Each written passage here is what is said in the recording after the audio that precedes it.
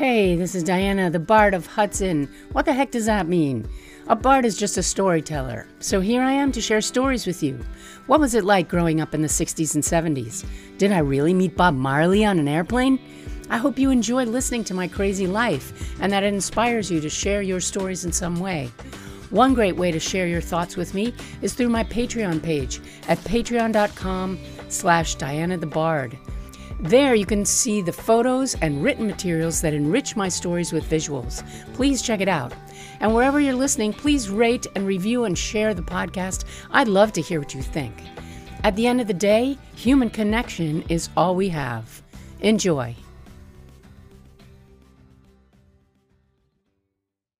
Hey all, I have a big treat for you today. I have a special long episode that is an interview with Andy Criscuolo, my dear friend from Boston University. And here's a bit of our music that we played together in the 80s as a little teaser intro. Enjoy.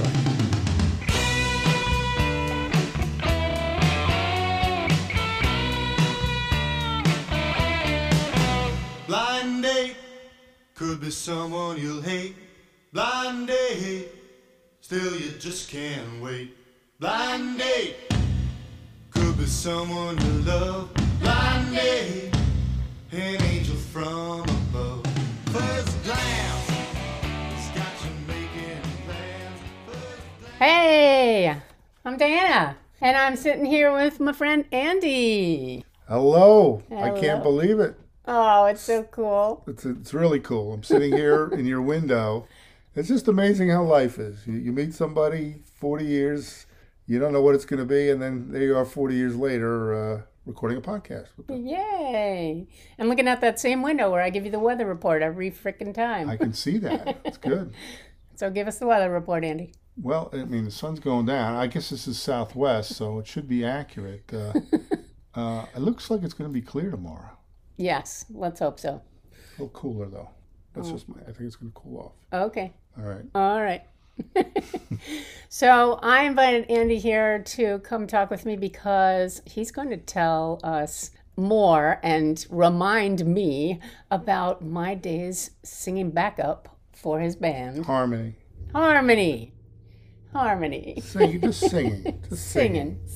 Just singing. And I wanted to tell you all about my adventures in music in this period of my life.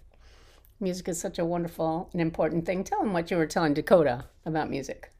Well, I mean, music's awesome just because it's something that's always there for you. You know, you just start and you can put it down and you can pick it back up again. I mean, it's best not to put it down at all. You want to do it every day. Some of the things I've learned. And also just the idea of starting a project. You know, it begets something. You know, you write a song and what comes out of it, you know, relationships, or you make a partnership with somebody and it becomes a lifelong friendship. Yeah. So it's no surprise to anybody out there, I'm sure. It's an awesome thing. And I'm a big sports guy, but music's a whole different thing. And, yeah. It makes your life big. Yeah, he was big into football. We used to call him Joe Willie Criscuolo. Oh, yes. Back in the day. So, the Grinders, I'm going to tell you a little bit about them before we go into, and Andy's going to tell you some stories. They were a North Jersey rock and roll band that played original music during the late 80s and early 90s, and the group was founded by my pal, Andy Criscuolo, the songwriter and lead singer who invited me and my dorm mate, my roommate, Ann, to join him and his brother, Steven, to form the band in the summer of 1986. And the band made its debut performance at my mom's New Year's Eve party on December 31st, 1987, playing a 5-song set. My mom loved to foster all of our projects and things like that, so she was more than happy to, yeah, come and play for my party, that'll be great. We went on later to play 2 and 3 set gigs at rock and roll club venues throughout North Jersey, Rockland County, and New York City between 1988 and 1984. 1994. Whoa, that would have been backwards. Okay. Back to the future. Among the 40 or so performances of the Grinders were multiple gigs at the Hudson House in Nyack, right down the street, Classics Cafe in Westwood, New Jersey, Escapades in Jersey City, The Beaten Path in Hoboken, Kenny's Castaways, and the Rock and Roll Cafe down on Bleecker Street in Manhattan. And the band also played at CBGB and several dates at the Stone Pony in Asbury Park, New Jersey. Bruce. Woo! He didn't show up. Sadly, he was not there. Bruce. In addition to playing gigs, the band also made several recordings throughout the year, and you're going to be able to hear some of those, bits of those, as we go through. We're going to play you some of the songs because I know I've been singing for you guys recently, little bits of songs that I love from different places, and I thought this would be a chance for you to hear actually more of the music that I loved and sang and played with my friends back in the 80s and the 90s. So tell us a little bit more from your point of view, Andy, about the Grinders. Well, I mean, we would say you're a garage band, but we were more of a basement band. Yes. We started, my brother and I, in our basement. I think we were playing Jungle Love by Steve Miller. And we were trying to work that out. And I don't know why we picked that song, but we had a band in high school and St. Elmo's Fire. Steve and I would just make recordings. You know, I would be writing songs. I wrote a lot of stuff at college, actually. I have this notebook, and it's just like, I not only wrote the song, but then I would describe where I was writing it and what I was feeling and what it was about at the time. So it's very interesting to look back on. But I was just writing. Didn't know what I was going to do with them, you know. We started to record, but I always wanted to play out. But, you know, that seemed like a big step. I'm like, you know, do I have the confidence? You know, how do we do it? You know, what are we going to do? My brother was a drummer. I was a guitar player, but you needed more than that. Need some cute girls. You definitely need cute girls. That's my number one tip. Get some cute girls that can sing. And I was lucky enough to get some cute girls. So, you know, I would describe the music as rock and roll country blues. It was sort of straight ahead. And the sound was guitar driven, but highlighted by strong female singers. Diana Green and Ann Sherman sort of set the tone for it. Yay. And it's a tradition that continued even as new female singers came on board, you know. Yeah. And so you guys... Because I had babies in there, in the middle there somewhere. Yeah, that's, you know, but you guys set the archetype for the band, and it really worked out. I mean, at that time, you know, it was the 90s. It was right before grunge started, but what was going on in the clubs when we were out, I mean, everybody was playing covers. It was covers, and we were unique because we were playing original music. Yeah. And the band, the style of music was very, like, thrash rock and roll. Like, we'd be out, and there'd be 7 thrash bands with, you know, their fans, very hardcore looking people. Right. You know, and then somewhere right in the middle, they'd put us. Here comes the Grinders. And, you know, lyrics that you could understand, melody, harmony. And they you were know. like, what is this crap? They're like, what is, no, it wasn't, but it wasn't it, though. Yeah. That was it. They were like, they would come up to us after, they're like, that's really cool. And I think it was just to have the break from the wall of sound that they were, it was like, so we were always well received, and we always had a pretty good following. We had some very loyal fans, and a lot of times you had to buy your way into the club. Like, you had to sell tickets, you know. Yeah. You had to ensure you were going to bring 100 people, and, you know, we were always able to do it. So that was cool. Nice. Let's talk about how we met and how we got to form a band, though. Yeah. Well, we met at Boston University. Boston University. Yeah, so you might have heard Ann tell about that dorm that she and I moved in called the Birdman dorm. 1992. Yeah. Based Andy at- was an OG Birdman. Yeah, I was sort of an OG. Were you in that dorm freshman No, year? I was there from that standpoint. I was there freshman year. From freshman year. Yeah. I was not the hardcore partier. And were you the hardcore, no, don't let the girls in guy? You know, it really. I've been listening to the podcast where you talk about, you know, it's like, what's wrong with these guys that you didn't want girls I there? know, right? It was very weird. I think it was like Animal House, and we were So what happened? You know, and you've talked about it that the university decided, we got to put girls in that dorm. They're a bunch of hellions. We were destroying the dorm on a regular basis, and the final straw was we had a water fight. Like the last weekend. I remember you guys telling us about that. And somebody dropped a bomb of a giant hefty bag full of water and like coconut shavings. I don't know. There's some, I don't know. We might have had a couple of Unabombers in there. Anyway, so they dropped it off the top floor and it exploded four floors down, and so that was it. And they said, we're giving you girls. And we're like, we don't want girls. Girls, ooh, you know. Ew, cooties. And then the girls showed up, and we were like, oh, shit, girls. Yeah, that's cool. Oh, right. We forgot about we girls. Like girls. Yeah. A whole different vibe. Yeah. Yeah. Well, you didn't know what kind of We were girls. wearing suits and ties then. And, Oh, you know, sure, yeah. You didn't know what kind of girls you were bargaining for there, actually. We were lucky. I Oh, have friends till this day. You and Annie and Judy and but old guys and Yeah. I mean, so that's Fun. where we met. And then we graduated. yeah. Well, yes. 4 years later. Quick. I mean, Quickly. Well, 3 years some later, I stuff met you going. as a sophomore. That's right. And I was already dating someone. Yeah. So that's why Too bad I for was you. not in part. I know. Like, I'm listening to all these stories of your adventures, and I'm like, how come I? Oh, that's right. I had a girlfriend at the time. That's right. That's right. Yeah. Yes. You Holly. weren't one of those, like Annie said, was waiting outside my door. I was in love But with did you Holly, and Yes. that was it. And but we enjoyed the parties. The parties were awesome. Yeah. I remember I have pictures of you dancing on the table.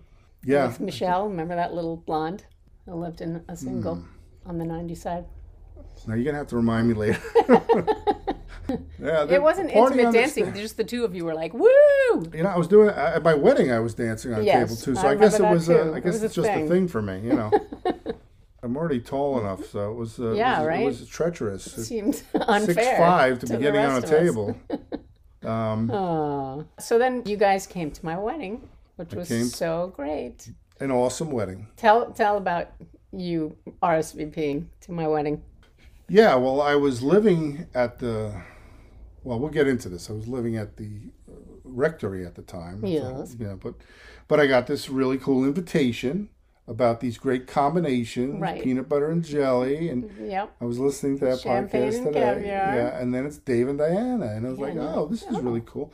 I was very honored to be invited, and Block Island, and I'm like, oh, this is going to be a blast. This Yeah. sounds awesome.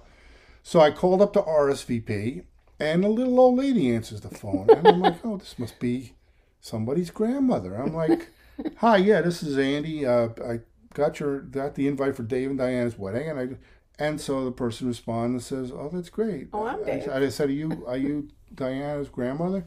She goes, no, I'm Dave. I'm the groom. I'm like, oh my God. I said, oh, okay. Dave, Dave had this very little croaky voice, which he was did, always yeah. very self-conscious Yeah. about. But what's great about it is, as time went on, we even got him singing, that he got over that. But, it wasn't anything, but it was just at the time I was expecting, hey, I'm Dave, and, instead I got Aunt B, But anyway, so I said yes, and we came to a fabulous wedding, and So fun. awesome, crisp fall day, and it was tremendous. And so that was like a reunion, a little bit of Birdman reunion A little there. bit of a reunion, and then you think like, well, you go on, we're all starting jobs. We'll see each other again sometime. You don't know when. Yeah. But then, suddenly, I'm in Hoboken, taking the PATH train to work, and the door opens up, and there you are. And you're like, what? What? Diana? And we had a bit of a ride and we could catch up. And we caught up, and we were Were talking. you working in the city then, or what? Yeah, I was working at the city. It was, I was working at KPR. Oh, On the east side, so I'd take the PATH train in, and then I'd walk all the way across town to 3rd Avenue, yeah, it's good exercise. which was great. It was great exercise. Tremendous. I mean, that's the job to have. And back, and we just caught up, and I started talking to you about music, and I guess I was thinking about a band thing, but I don't know what happened. And I said something along the lines of, we can use my barn. Yeah, well, before that, off of that, what happened was I had written a song, and for some reason, I invited you guys out. I was living at Our Lady of the Valley Rectory in Orange, New Jersey. Mm-hmm. Long story short, beautiful building with Spanish tile. It was gigantic, and I knew the priest there, and I had been living in a rented room in Rutherford, which was terrible. And this guy was looking to rent out rooms. It was a parish; they didn't have a lot of money, and so they would make money by renting out rooms. And so there was other guys, lay people living there, guys that maybe had been divorced, or a guy who had an alcohol problem. So there was many rooms in the place. And I had a beautiful room and a suite of rooms across the top of the building. I had a living room, and I don't know how much I was paying. It wasn't much, but they had a cook there, and they made dinner. It was like, Wow. It was great. Yeah. I mean, no girls allowed. Right. But other than that, it was great. So you snuck me in? Wait. We snuck you in. Yeah. Well, I think, it was... You I could brought have you into the visitors. front door, and we said, Okay. we went downstairs to the basement, and there was a piano there. And I don't know how it all came about, but I said, here's a song. And we were working on this song called Amber Eyes It's about a girlfriend that had, I guess, amber eyes, which is weird. I don't know if she had yellow eyes. It sounds kind of weird. But we were working out parts. You were singing and Annie was singing, and I think Annie was playing piano. And it just dawned on me as I was hearing it, I'm like, this sounds really good. And there was another guy that had been living at the building, this guy, Brian Esslinger. And he had come down. He was just like, oh, what are you guys doing? And I said, well, we're just working on this song. And so we played for him. And he was like, oh, my God, that sounds really good. You guys sound great together. Yeah. And that was the moment. I just sort of said, okay, this could be something. You guys gave me confidence and your encouragement. And just that was the start of it. Yeah. I think it's like you said, like it begets, like you just get inspired and excited, when you hear something come together like that. And I think that's what happened for us. We were like, yeah, we want to make music, because it had been a while for me and Ann as well. And we hadn't. Oh, and I knew, I remember your days from the Off Key 3. You guys are tremendous singers. And I was just like, I was lucky to have you. So, I couldn't believe my luck that you guys were willing to go along on this thing. And we started rehearsing in Manhattan at some recording studio called The Planet. And we'll go back to that a little bit later on when we talk about Dave. But, the next step in the formation of the band was to record this Amber Eyes. And so we did it at a place that I know that you've talked about before, Toad Hall up in Palisades. Really cool, circular, what I remember, circular building in the middle of a swamp. But it had a recording studio. And yeah, yeah. There was an ogre living in the front yard. No, and a witch outside in the tent. Absolutely. Just the memory comes back to me right now. It was June, beautiful summer night. Doors are open. Just the screens, and you can hear the sounds of crickets out. And so we're recording it on a live mic, and you can hear the crickets on the track, and and it really works well with the song because it's a ballad. That's so funny that it's encapsulated right in the picture. So then you can feel picture it in your head because you hear it in the song. Yeah, right? no, it's just it take you right back. But I remember your brother Steve's girlfriend Cheryl going out onto the porch and just like, what the hell is that sound? And I was listening because to me it wasn't anything. Yeah. I heard it all the time, and I was like, crickets. Yeah. And she's like, oh my God, how do you people sleep out here? Now, crickets, so when you finish a song, you don't want to hear crickets usually. You want to hear people applaud. But this was different. There was nobody there. Different kind of crickets. And the crickets, they were, I think I put them on the credits because they it was a nice little rhythm piece. Nice. So this is a short little song with Annie and Diana on vocals, Ann Sherman on piano as well, and Stephen on drums, and myself, and I think John Bonkowski played a little lead guitar. Something. Yeah, it was not too much lead on this song. Yeah. But this is called Amber Eyes. We'll play a minute of it for you here. Yeah. Or maybe 2 minutes. It's 2 minutes long. 2 minutes. Play the whole thing. Do it. Okay. Amber Eyes.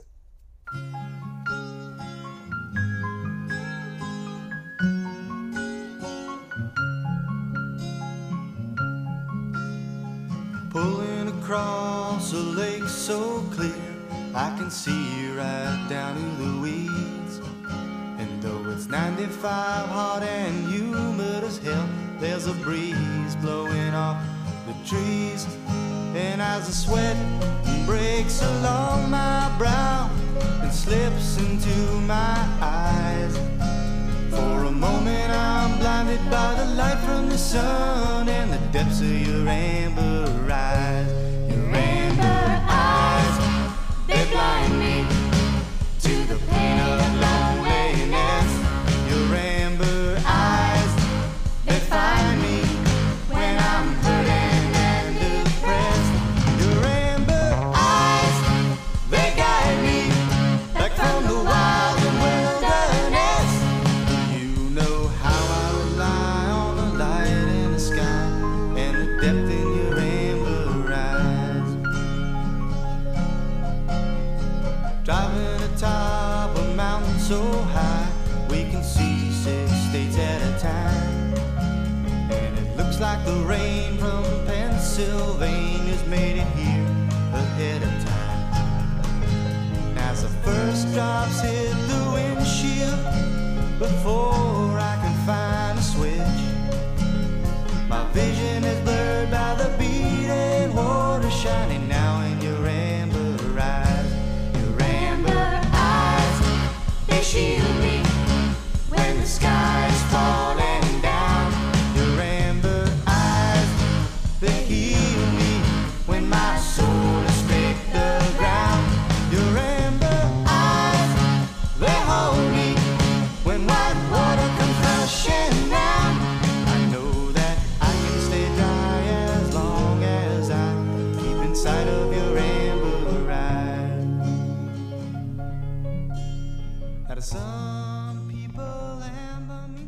Yeah, and so the other song that we recorded that summer was called... Blind Date.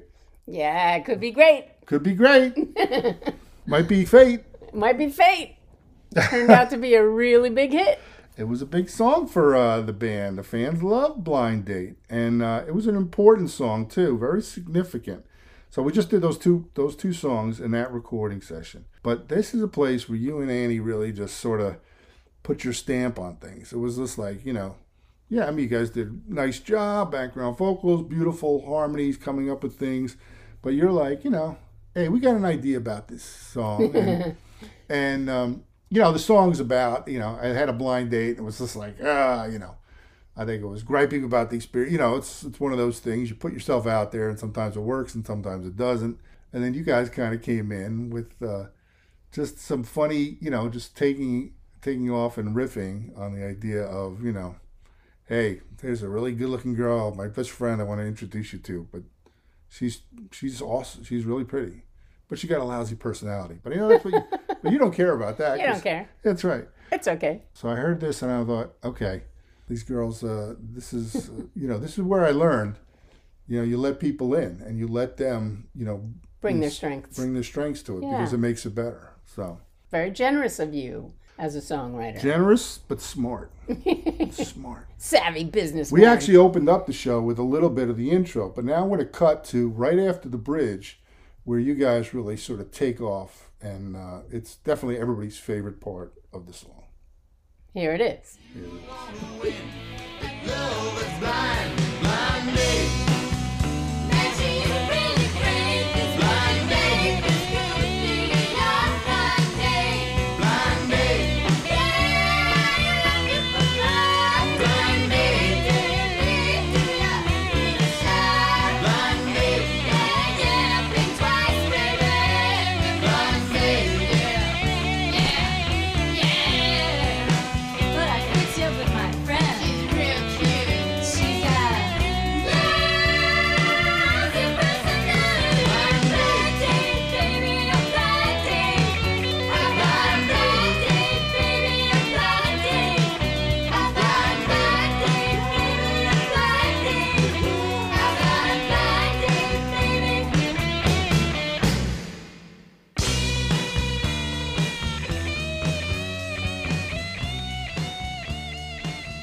All right, so we talked about, the formation and how integral, and I'm just remembering this too. I mean, how much I owe you because you really, without you, I don't think it ever would have happened, and, then you had gone away and so it was, but I'm like, oh yeah, you know what, Diana was such a, important part and Annie, but, we still just had guitar, drums, girls singing.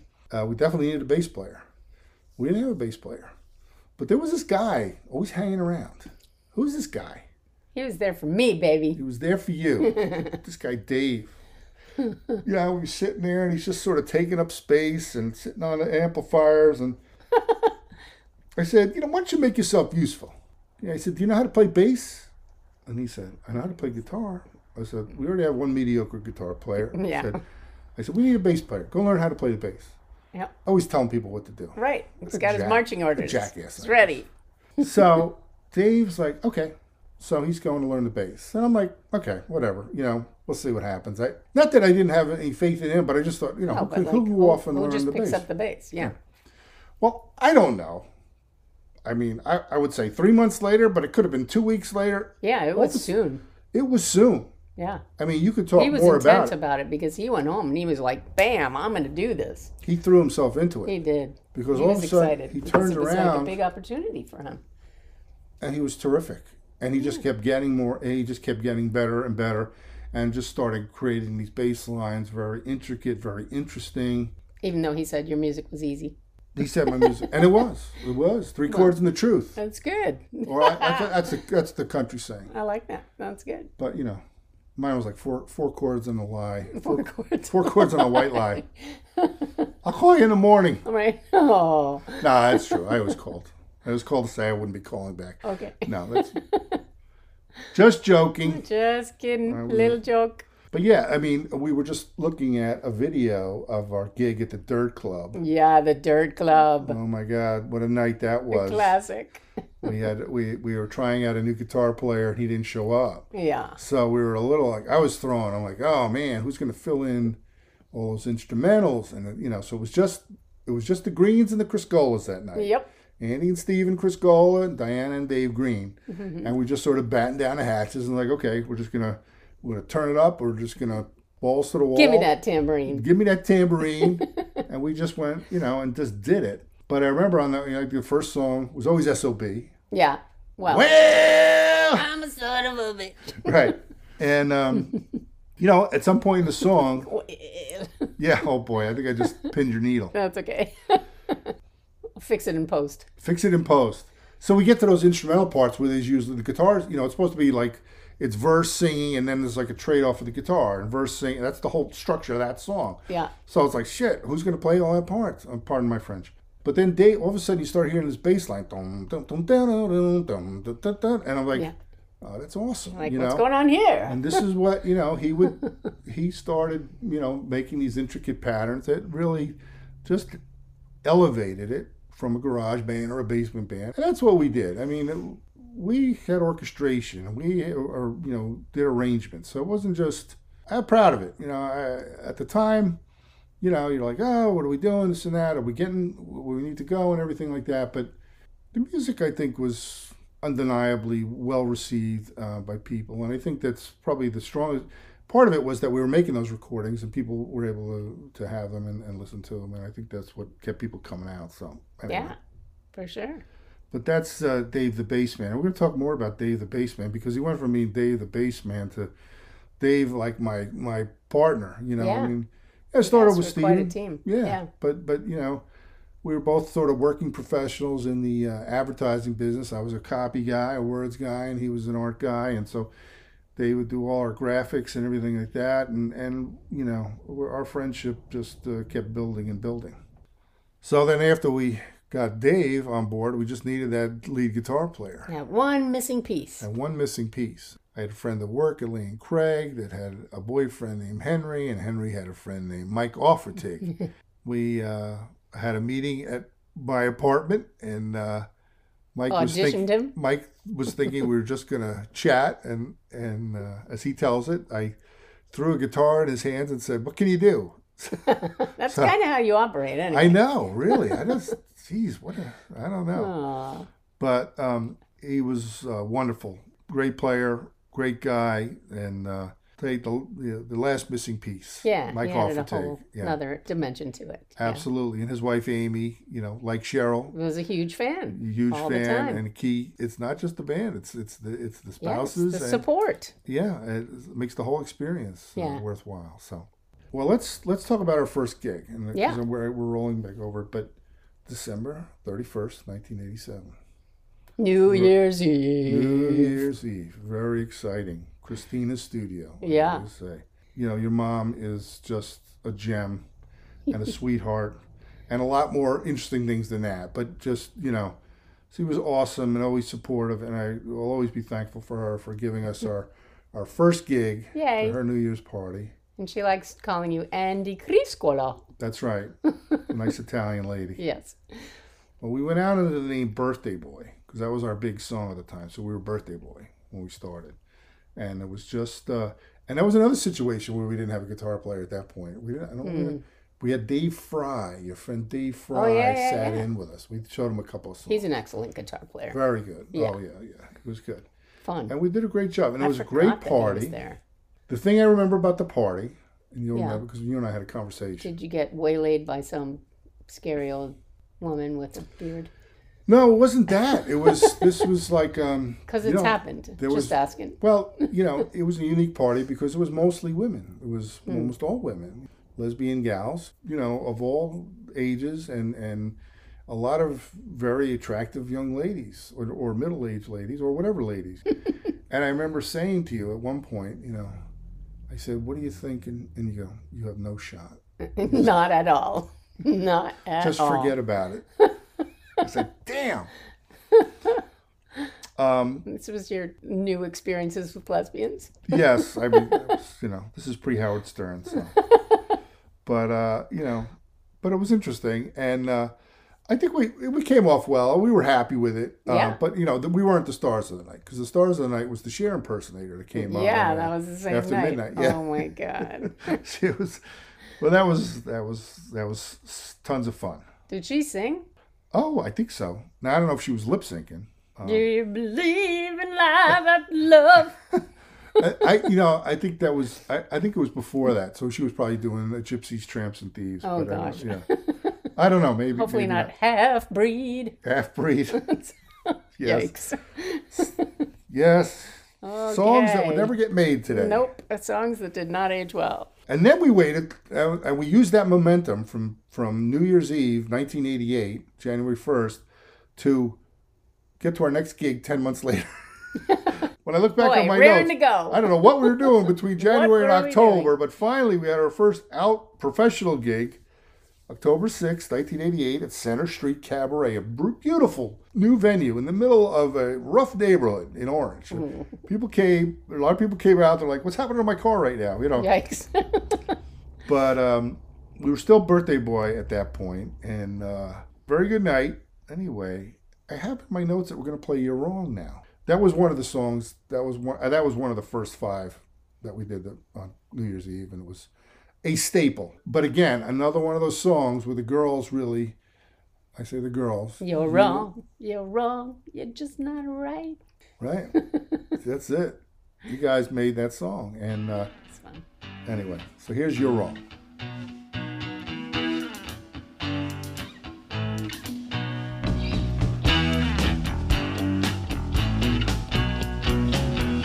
Baby, baby, you make me so mad. You think our love is a dying fad. Well, let me tell you, think your brain's gone bad. You're wrong, you're just not right. Where you think you're going, you ain't even here tonight.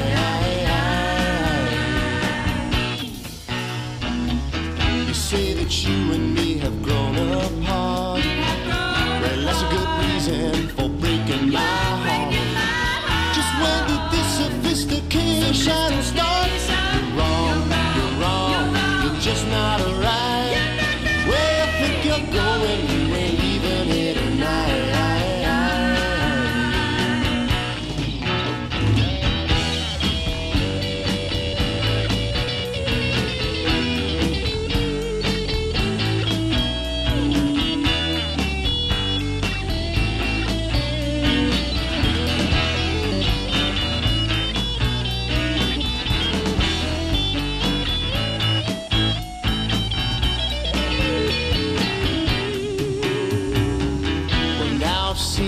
You've made up your mind. Been trying to change it, I've been wasting my time. But I'd love to know what you think you're gonna find.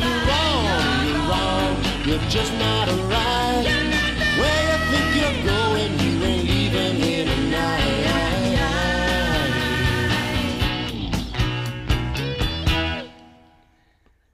And then we got a little demanding, didn't we? Well, so we were like, come on, Andy. You're writing all these songs about women being wrong. Women being wrong, and putting them up on a pedestal and sort of, objectifying them and trying to date lesbians. No, kidding. Yeah, I mean, what's going on? What's going on? I mean, so this was a conversation. It was funny because you guys were kind of giving me a hard time. We were at you and Dave's apartment in Hoboken. And, and I guess we were having a practice or something or a meeting or whatever. It was a great time because we were either meeting writing with wine. or talking. Yes, it was definitely meeting with wine. But you were talking to me about this. And I listened. I took it to heart. I thought, okay. And I also thought these girls, again, tremendous performers, singers, and really interesting and funny and original. I need to start writing songs that feature them, not just me or not just them in the background or the harmony. So I said, I'm going to write a song for the three of us, that Nice. really features us. And I think I'll do it about this subject, about what's my approach to dating, what's going on. So how's that working for you so far? Well, I think I figured it out. But I got in the car in Hoboken and I drove to Weehawken, which is where my apartment was, probably 2 miles as the crow flies, and 25 minutes, you know, Right, through the by traffic, the road. Yeah. which was just enough time to get most of this next song down, called Pedestal Love, which was sort of a call and answer thing where I would say blah blah blah blah, and then you guys would be like, "Wait a minute, that's not the way we're playing it." Yeah. And then it closes with an overlapping and one of my favorite songs. So You know, fun. of course, because you guys were on there, and I was just picking up these cassettes yesterday. There's a new Grinders remastered CD we're going to tell you about in a little bit. But the guy brought me the stuff, and he's like, "Hey, I gotta tell you, I love these songs." He goes, "Especially those ones with those girls, you know, sounds like like the best stuff of the '60s and '70s." I'm like, "Okay, Yeah. well, later than that, but But still, like building on that. That was our heritage anyway, that kind of music, right? absolutely, Yeah. absolutely, So that's what we knew how to do and wanted to do. Right? definitely." Yeah. So anyway, Pedestal Love. I'm gonna lift you up so high that even I can't touch you up so high, 'cause only then will I ever love you up high above. We're gonna fall in love.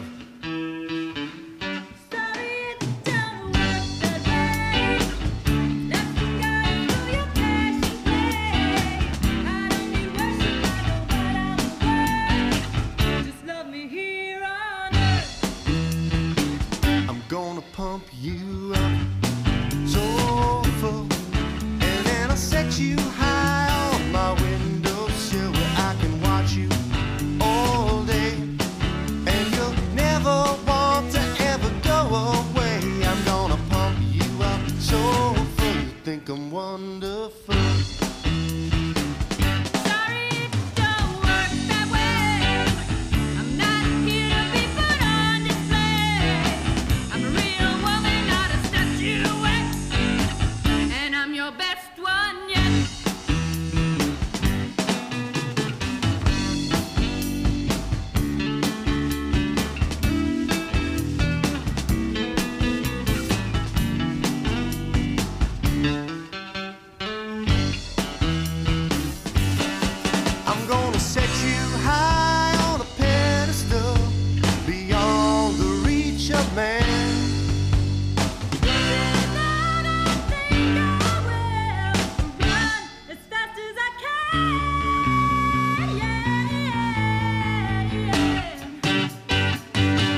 Shine you up so bright, you'll be the only light in my life. Shine so bright, even the sun gonna dim in your life. Shine so bright, you'll be my only light.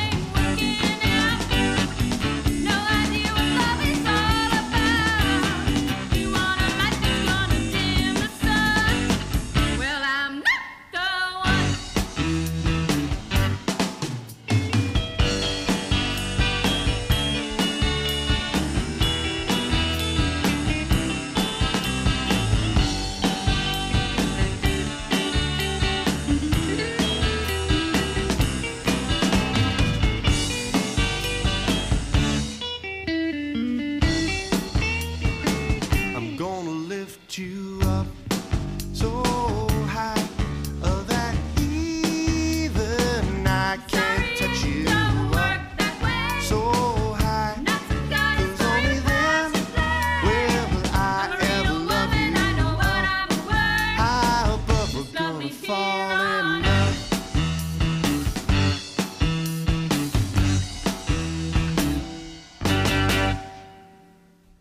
So yeah. It was a wonderful opportunity. I loved being able to play rock and roll because I had done a lot of other kinds of music. I had done choral music and madrigal music, and then Off Key 3 and Who's on Top, which was everything jazz. Very different. You guys did jazz, the Boogie Woogie Bugle Boy. Everybody loved that. Yep. You did the Roches, the Roche sisters, Roches, right? Was the air conditioner song? That was one of my that favorites. was a fun one too. Yeah.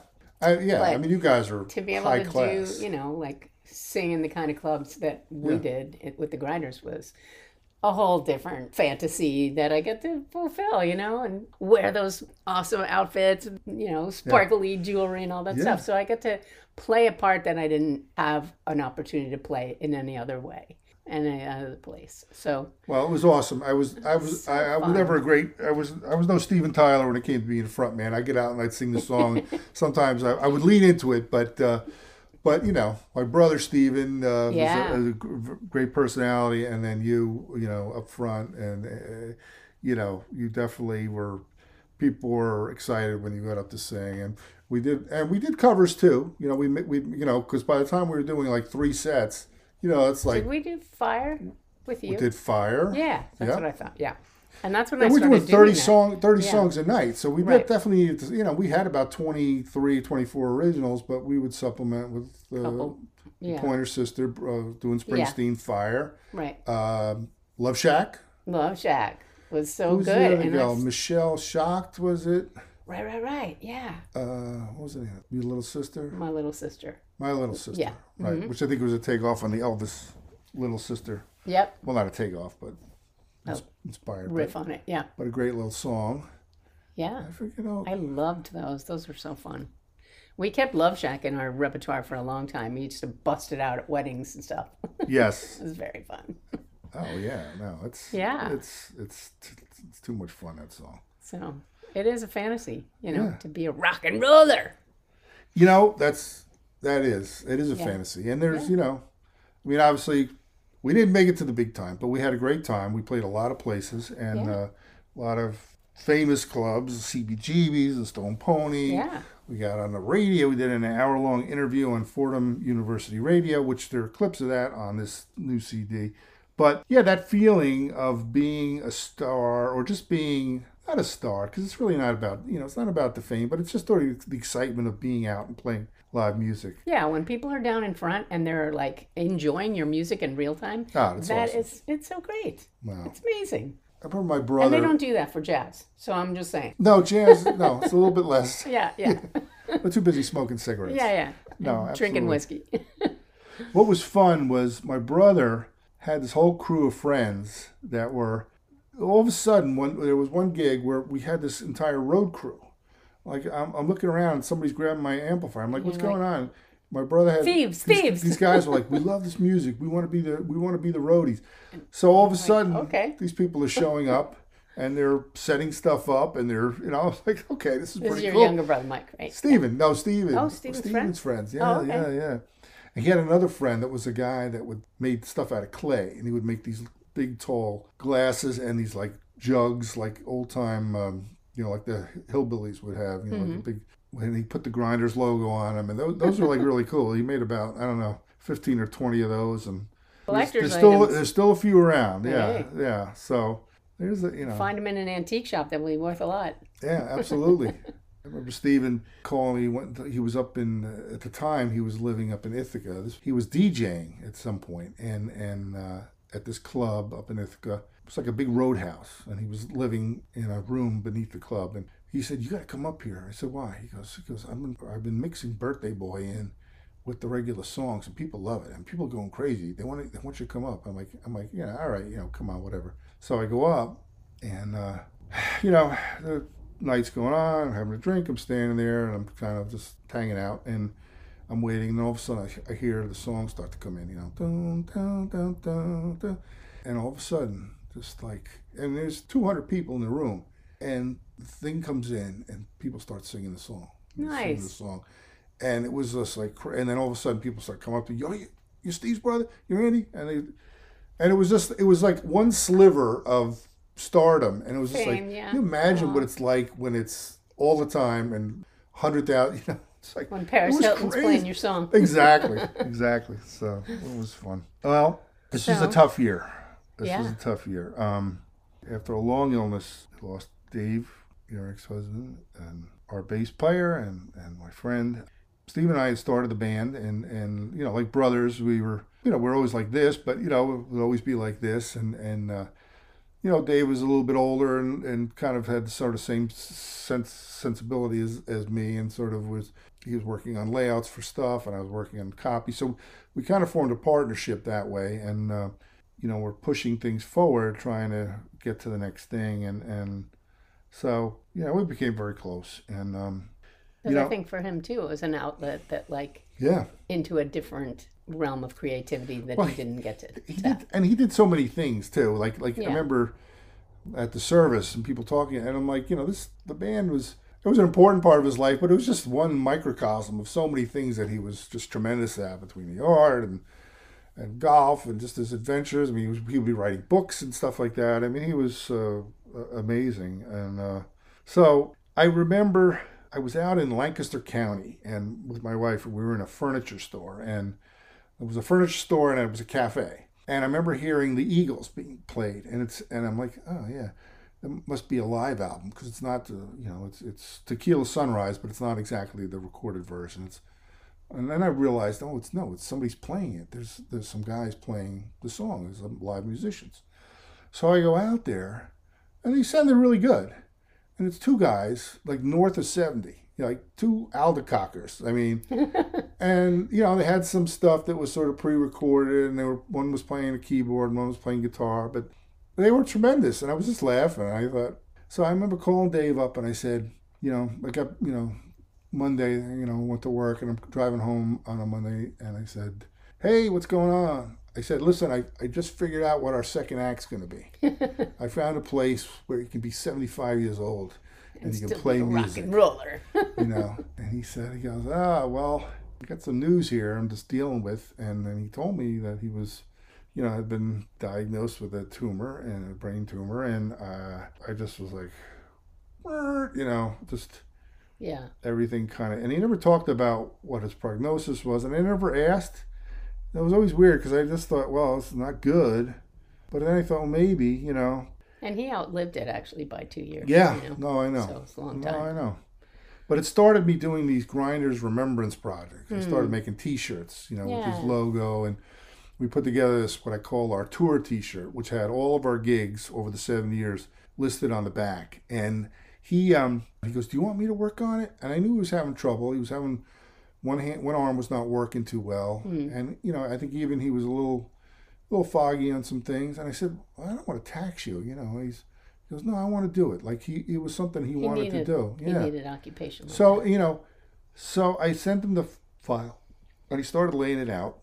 And, came back. It was a couple times. There was some stuff that was missed. He's like, he goes, I'm sorry. I said, don't worry about it. I only say it because it was not easy for him to do, but he was, and I could have had anybody do it, but I if he could do it, I wanted him to do it because I wanted.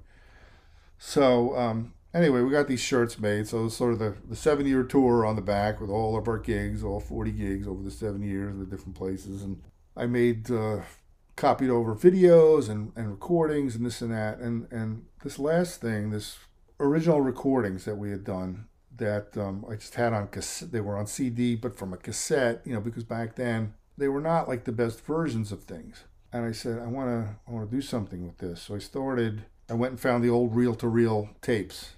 From Toad Hall? Or no? From Toad Hall. Places, yes, Toad Hall and Eurosound and a couple other studios in Jersey. And there's about 4 different places that we recorded that are on this. And the guy said, okay, yeah, I said, can you digitize these? I want to digitize these, and then I want to get them mastered so that they're just the best quality they can be, as loud, and I'll have them really pop. This is, mastering was something I hadn't known about when I was younger, and I've been doing it on more recent recordings, but the guy goes, yeah, okay, well, we can digitize them, but first I have to heat them up. I said, heat them up? Yeah, because we bake them in an oven so that the tape doesn't separate. I said, okay. Well, so anyway, we heated them up and we digitized them and we got them mastered, and we put this thing together called Grinders Remastered, and it includes about 10 of our best loved songs, and then there's about 5 or 6 clips from that radio interview we did on WFUV radio. Everybody's talking on there, and it's really fun. And there's a funny quote on there where, now this is after you would had children, so you kind of had dropped out, but we're talking about Dave and how how great he was, and we're just kind of just lavishing him with praise, and at one point the girl in the band says, oh yeah, and Fran, one of our new singers, says, yeah, the girls came up to me and said, who's that guy? The girls are always asking about him. And so the announcer says, "So Dave, you're a ladies' man, huh?" And Dave's like, all like, he goes, "No," he goes, "Well, I'm married and I have a kid, so it's, you know." He was like, and then he goes, "Hi, Diana." I said, "Okay." He said, "Don't worry, I'm sure he's not gonna be mad at you." It's okay. It was funny though, you know. He was so shy, and Oh. but anyway, finished the CD, and my heart's breaking as this is the one project that he's not gonna see, and it's just killing me. That's fucking, you know. But He's out there. he's out watching. there, and going forward, we will see him again. And Yeah. I know that, and that's the way I feel. And he's on here, and anyway. Yeah, and it's you great. get to hear him like I get to hear him. Yeah, anytime creature you want. features. Yep.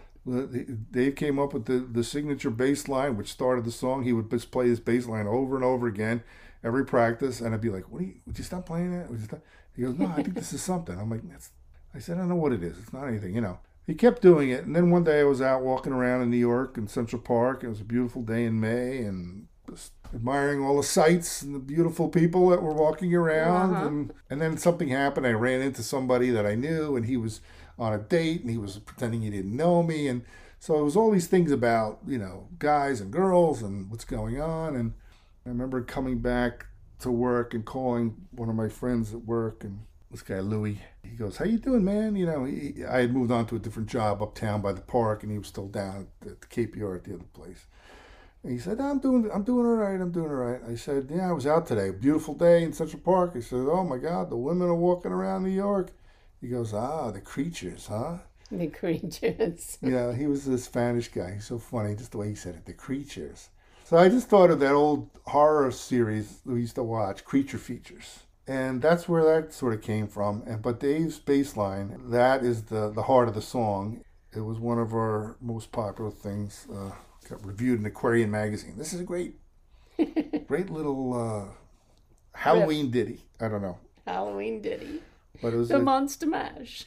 Creature Features. It's like we all turn into creatures. That's what love does to you. Yeah. We all, at the end of the song, guys, yeah, I guess I'm a creature too, you know. I guess I'm a creature too. Yeah.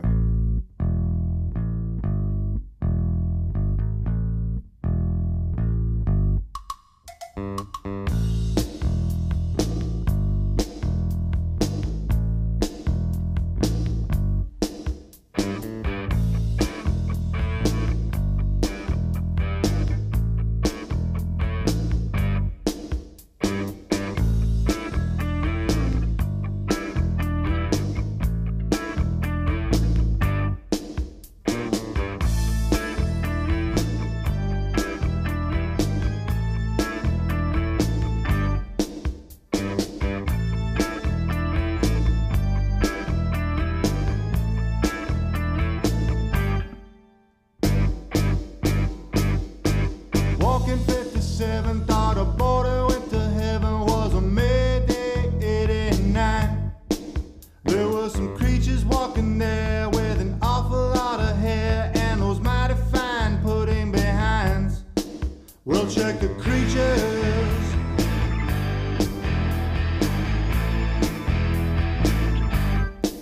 We'll check their features.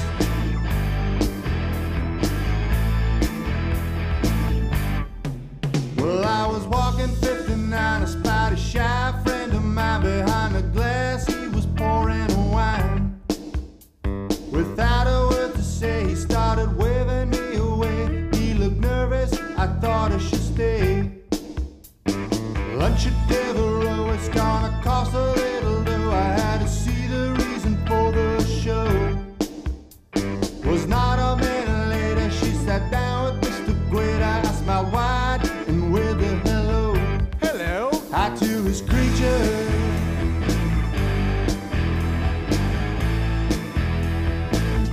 Oh, I checked the features. Yes, I did. Creature of love, you're the creature of the night. Sizing it up, hoping to take a big bite. But in my zeal to satisfy your appetite, I myself became a creature tonight.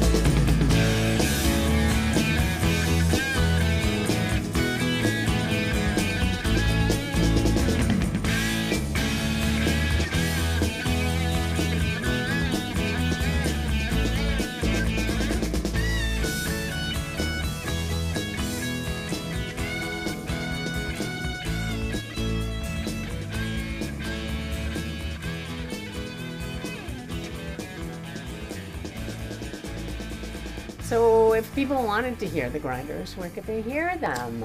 Well, the Grinders, they're under the name Criscuolo Sounds now just because it's just easier. It's under that umbrella, Criscuolo Sounds. And I'll put it in the show notes. All right. And we're on Spotify and iTunes, Amazon. And when I look on the dashboard page, apparently we're being streamed everywhere. And I'm making, a half a cent on every stream. It's really nice. I'm just raking it in. It's the modern times, baby. But no, every month is like 20 or 30 sales, and it's not amounting to much, but we'll see. So fun. But it's up there, and it's great because you can find. So there's a couple of albums on there, and Classics Remastered should be available very shortly. So anybody who's an old fan, you like the songs, think you'll enjoy it. You'll enjoy the interviews, the radio interviews, and all my wonderful. It's like bonus friends. features. Bonus features. Yeah. Awesome. Tanya, thank you so much. Oh, thank you, Andy. This was such a pleasure. So much fun. Oh my God. I mean, Talk about old times and. we talked for 2 hours before this, and we're going to talk yeah. for 6 hours after this. So. Right. Gonna need to go get a couple of drinks and water down the old throat. No, that's it. We had a few coming in, so. But yeah, it's a great podcast. I was up all night listening to it again. I'm like, okay, I got to go to sleep because we got to do this tomorrow. Yeah. Aw, thank you for being here. Thank you for everything. All right. All right, love you. See you guys next time. Jack of a one-track mind. Does she know? Has she learned? Is it too late? Tell me, baby, is it too late? Tell me, does she know? Has she learned about the change of fate? Has she learned about the change of fate? Well, for 2 months now, she's been bending my mind. I think it's only fair that I return in kind. Does she know? Has she learned? Is it too late? Started out good and then it went real bad. She was the best first time that I ever had. She tried to let go, but she just couldn't say no. She was having too much fun, just busting my stones. Does she know? Has she learned? Is it too late? Tell me, baby, is it too late? Tell me, does she know? Has she learned about the change of fate? Has she learned about the change of fate? Well, for too long now she's been holding the whip. I think it's my turn to take the wheel of the ship. Does she know? Has she learned? Is it too late?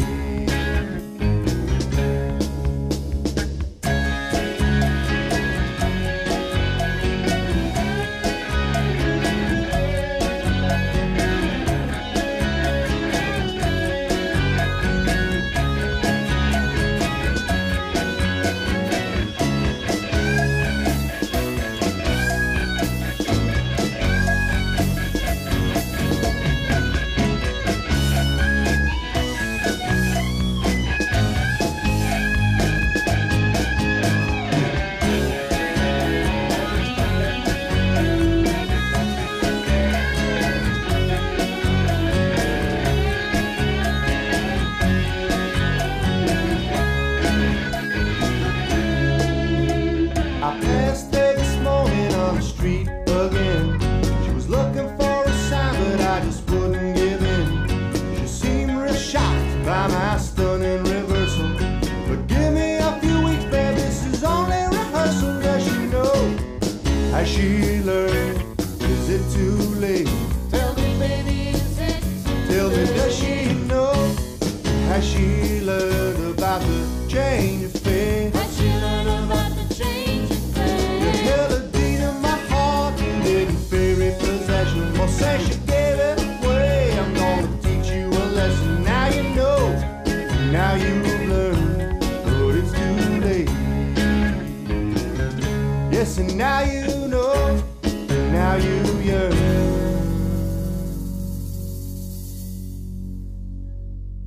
But it's too late.